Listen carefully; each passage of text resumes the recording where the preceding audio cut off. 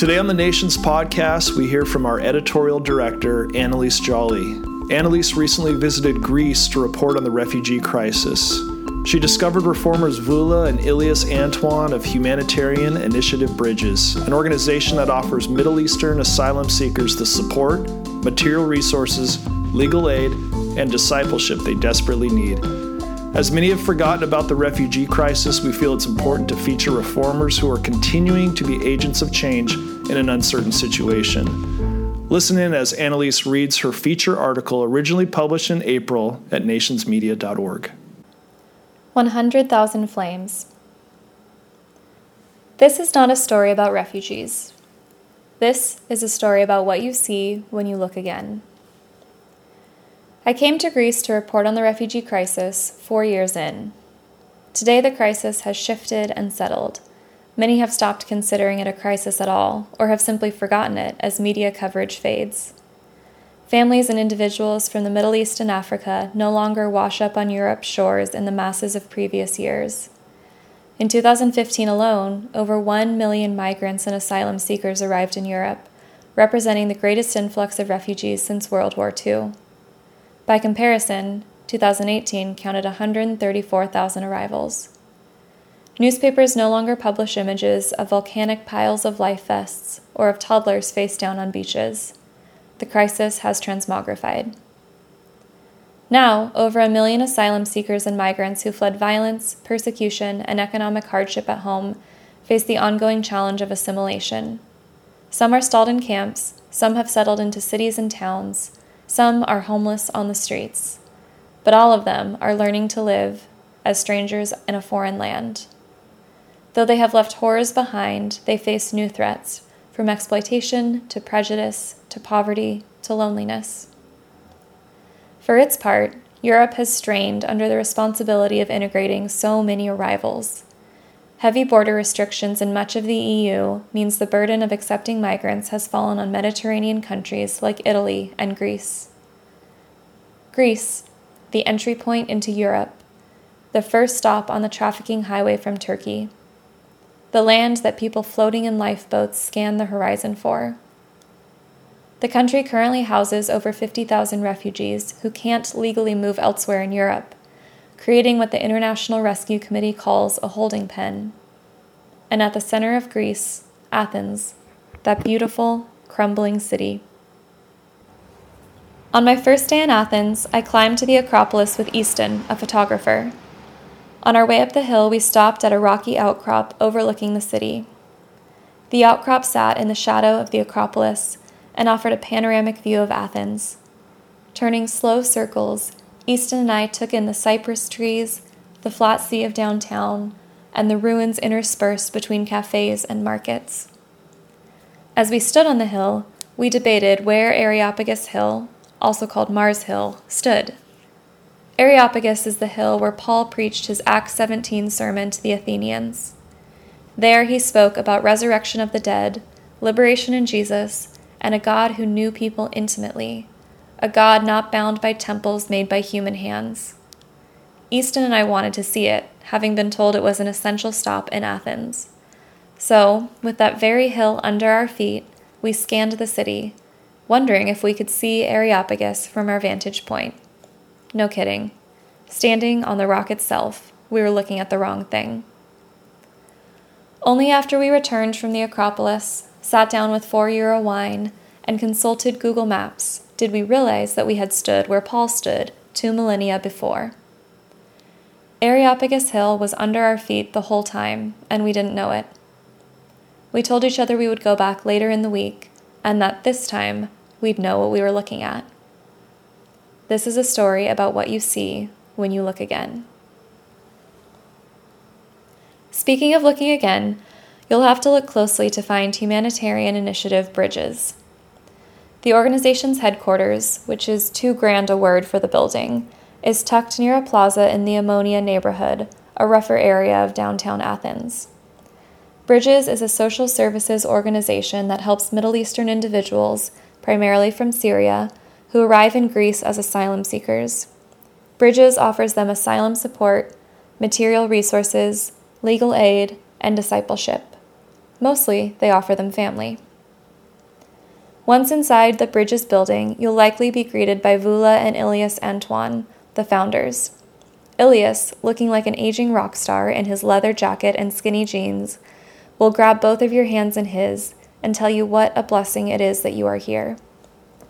Vula will usher you to whatever service you need: clothing, help with papers, counseling.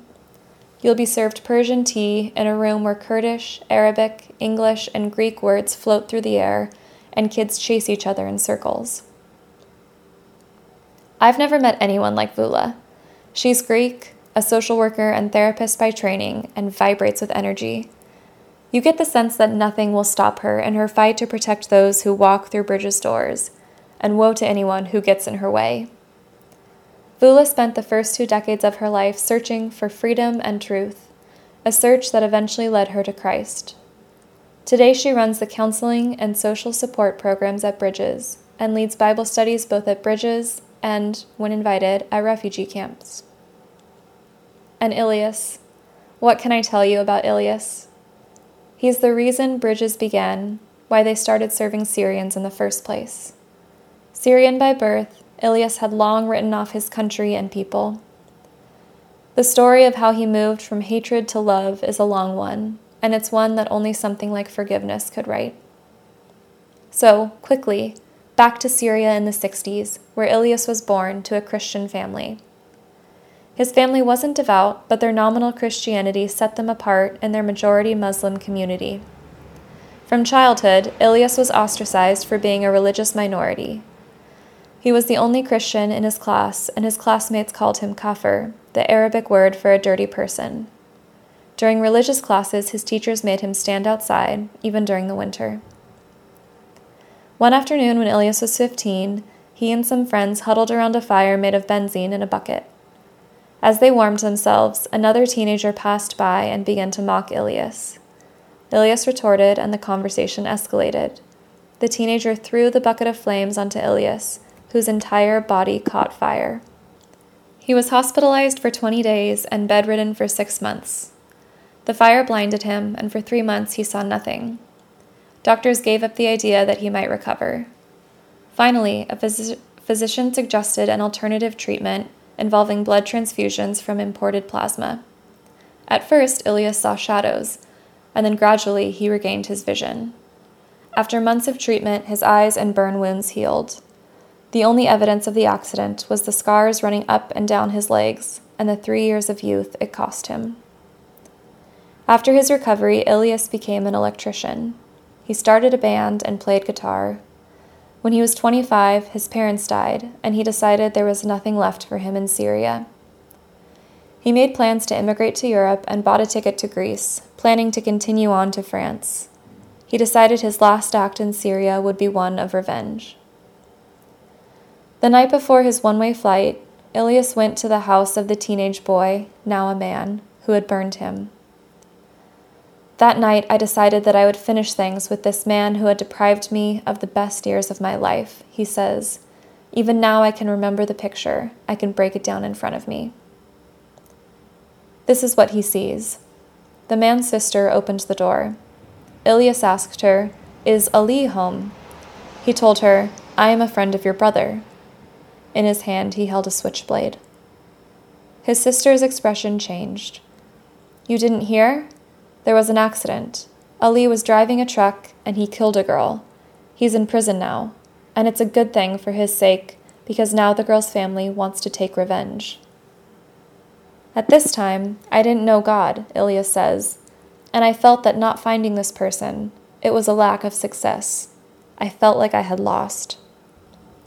But if I had found him that night, I would have been stuck there, in the mud, in the quicksand. There wouldn't have been a way back. Today I know that God actually rescued me from this quicksand.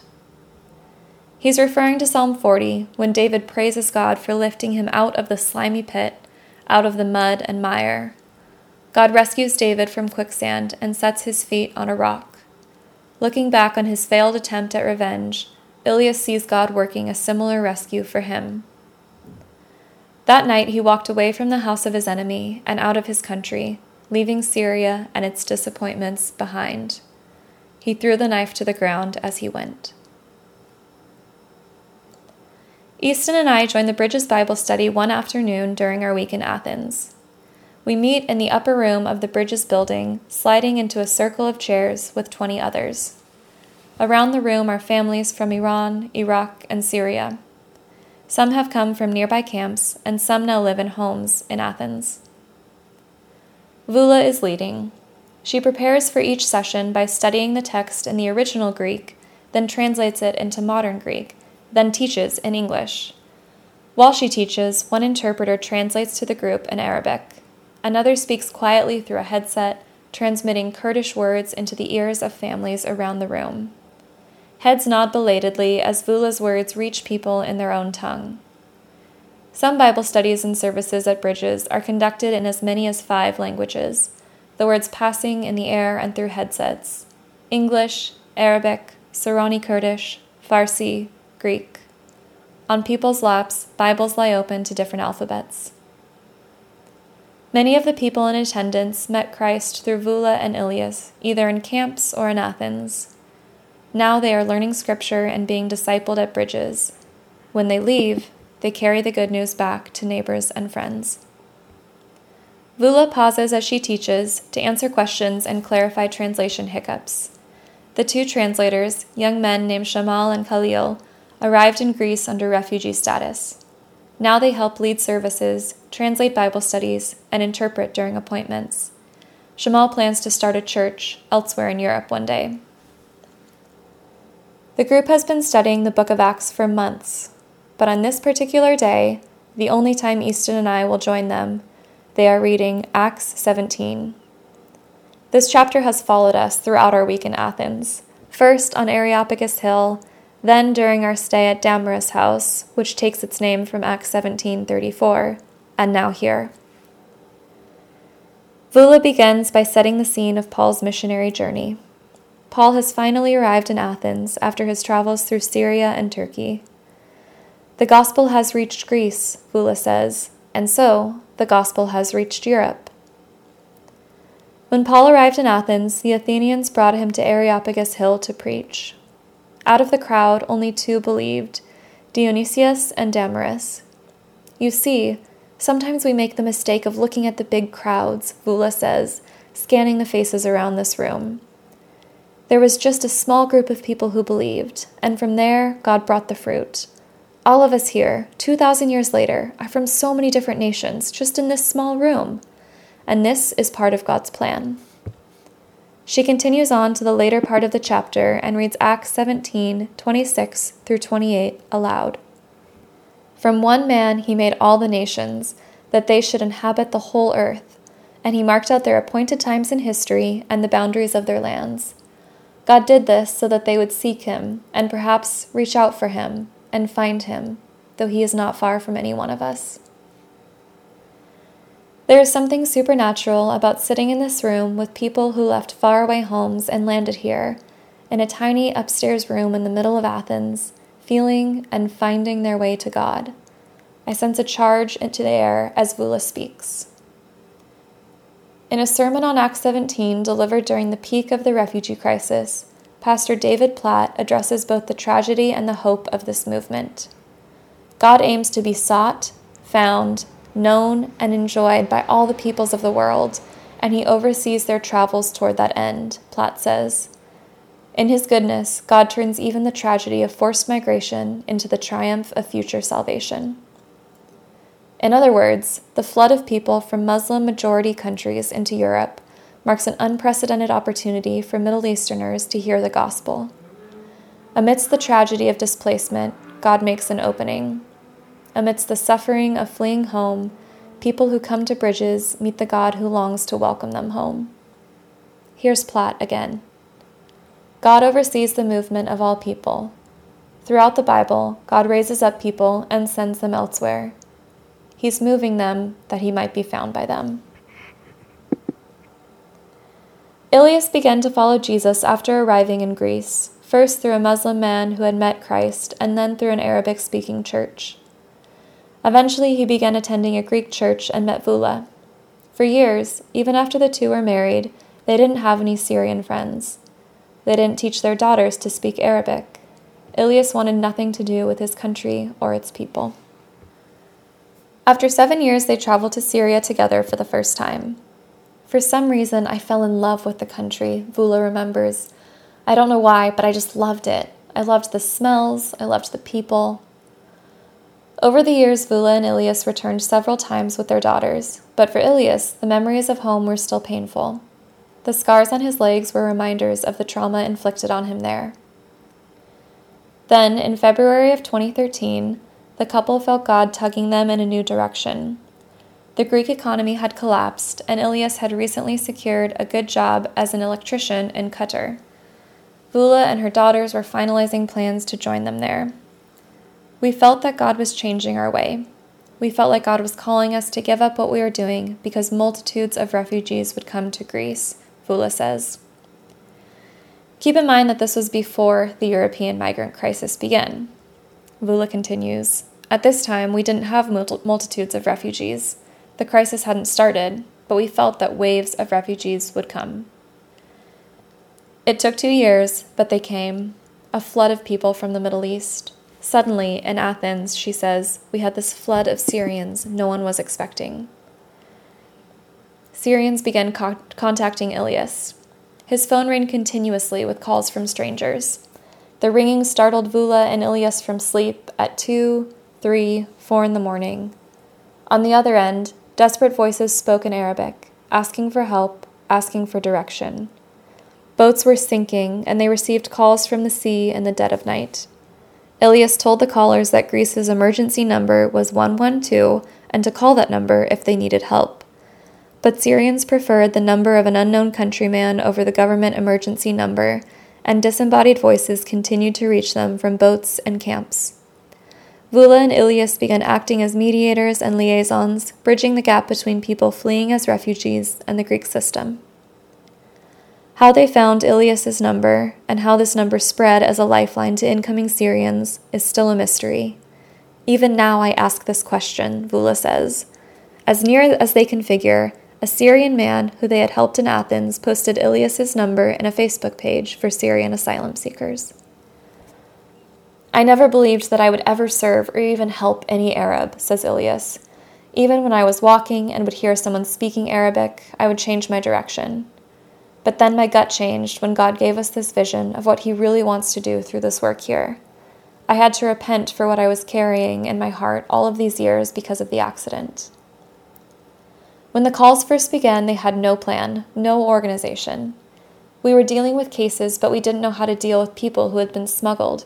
We didn't have the knowledge, Vula says. We weren't missionaries. We had different jobs, not a church, nothing. But Bridges is built around people, not programs. Vula and Ilias began friendships the best way they knew how, with food and with music. Ilias began going from house to house, bringing meals that Vula cooked. He visited any home where he knew Syrians were staying. He took his guitar and they ate and sang together. We met people, saw their needs. We were actually doing what we're doing now in Bridges, but on a much smaller scale, says Vula. Today, Ilias still plays the guitar at Bridges gatherings, and the organization still shares meals together as family and celebrates birthdays with cake and singing.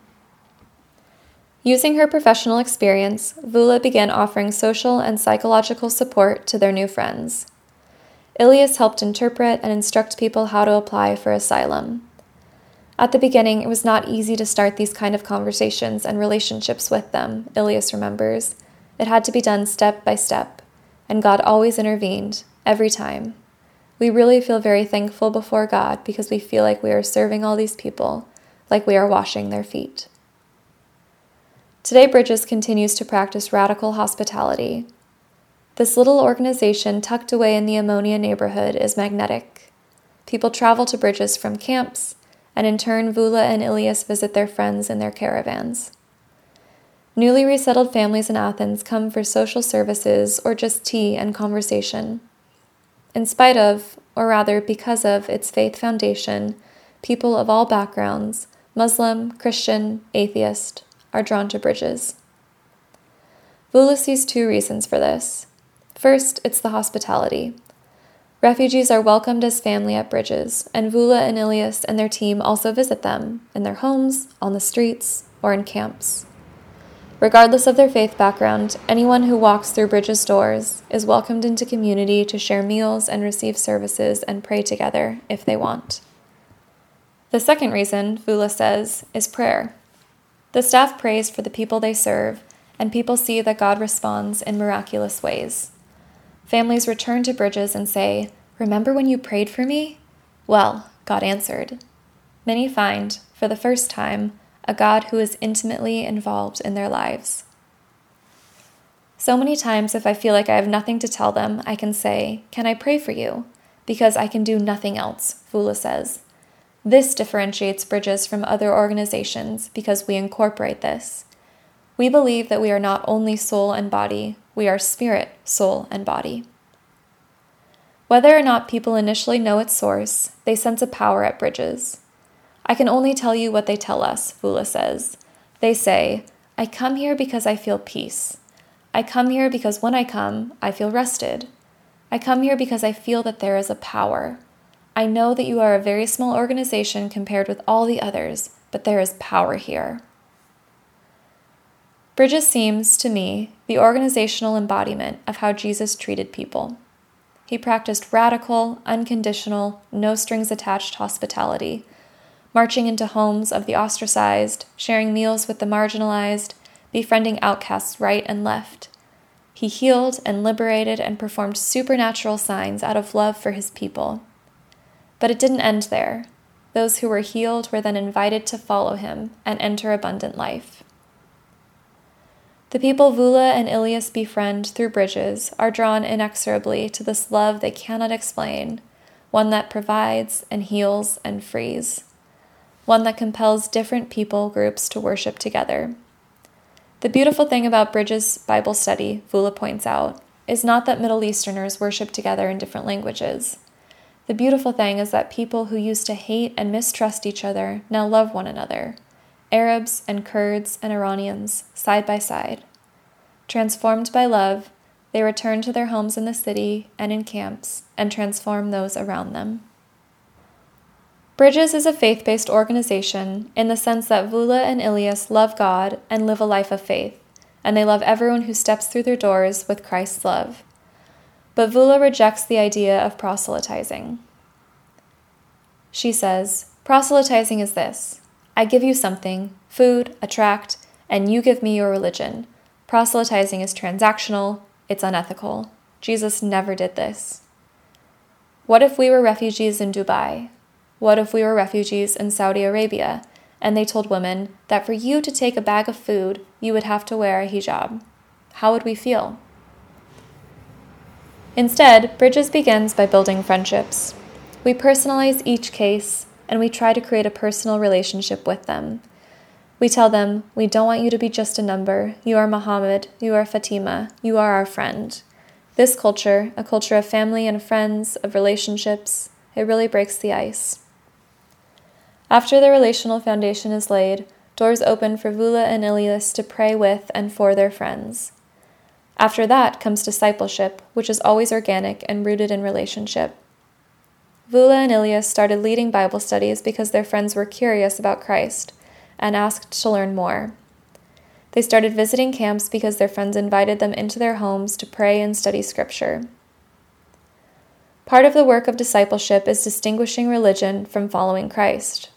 Following Christ, as Vula and Ilias remind their newly Christian friends, is about your spirit waking from the dead, not a superficial change in religious affiliation. It's not just about converting from one religion to another. It's about inner transformation and freedom through the gospel. Europe claims that we are a Christian continent, but we are not. We are a secular continent, says Vula. We make it very clear to them that it's not only about being Christian by name. If you say that you are a Christian, change your life. Many times people come to us and they say, "Can I be baptized?" We say, "For what? Why do you want to be baptized?" No, that is not going to make you Christian. That will just make you wet. Claire van der Eems, an American living in Athens and serving with Bridges, has noticed a dangerous trend among local Christian organizations. We've heard stories at Bridges from people who've said, "I was just so excited to be in Europe that I got baptized, but I didn't believe anything. There was no discipleship," she says. The problem is that baptism can be a positive mark on asylum applications, a sign of integration into Greek society. Many people want papers from their baptism because they think it will assist their cases. It's why discipleship is really important in this climate and this context, because people are willing to do whatever it takes to get the necessary documentation to go where their goal is, Claire says. But God invites us to something deeper. This something deeper is exactly what Vula and Ilias want for their Middle Eastern friends. They don't just show them Christ's love, they also empower them to carry this love forward. In the last verse of the last chapter of Matthew, when Jesus was leaving, he said, "As you go, make disciples." To pass the gospel, to pass the truth of Christ, it is not only the responsibility of pastors, but it's the responsibility of everyone who believes in Jesus, Vula says. These Middle Eastern people are going to disciple others, and so on. It's going to take some time, but it's getting there, because they're coming to us. We have to give them the first step, and we have to give them the right to speak. As we read in Acts, it's the time of sowing and sowing and sowing. I do believe that one day in the kingdom of God, we are going to see so many people who have heard the word from here that we cannot imagine. Athens is changing. Greece is changing. Europe is changing. We are going to see many more results in 10 or 20 years, but we are all changing right now. I said earlier this wasn't a story about refugees. That's because the term refugee is not an identity. It's a temporary condition. Shifting our language is key to shifting our thinking. If we continue to classify people as refugees, we fixate on a finite period of their life, the period during which they sought asylum. But they had an entire life before they left their country, and they will have a life after they receive residency. They will not always be a person in flight. We tend to fixate on one particular window of the refugee experience, one that calls to mind images of boats and camps and desperation. If we don't change our language, says Vula, then we're going to identify in our mind that a refugee is someone who continuously is going to be a dependent person or a beggar. No, they're not beggars, and they are not dependent. Many of them had such a beautiful life, much better than the life we are discussing for them right now. The word refugee, she explains, is not a person's identity, it's a temporary status. When we change our language to accommodate this, people become more than that brief interlude in their lives. I came to Athens expecting to see refugees, stateless people living in limbo. This is, after all, the picture the world has seen for 4 years now. The media shows us people in tents and in life jackets. It shows anguish and fear and despair in camps like Moria, where people would rather drink bleach than survive it. This is still a reality, but God is doing a new thing. We might be standing on the very rock we need to see, oblivious because we're looking in the wrong direction. In Greece, I met people who arrived in the country under refugee status, and this is what they looked like. They looked like families gathering at Bridges to worship and study God's word together. They looked like a Syrian lawyer living in a camp, wearing scuffed Dolce & Gabbana loafers and carrying a file folder with his neighbors' names and stories, who spends his days advocating for their needs. They looked like Shamal, a young Iranian man who fled political persecution and is newly engaged, preparing to plant a church one day. All of these people, they're going to pass the flame, Vula says. We believe that there is such a hope upon these Middle Eastern people. I believe that the Europeans now, the same for the Americans, they must turn to them for hope. The book of Isaiah, it teaches us that when the word of God comes, it is like the rain. Once the rain comes, it will never go back.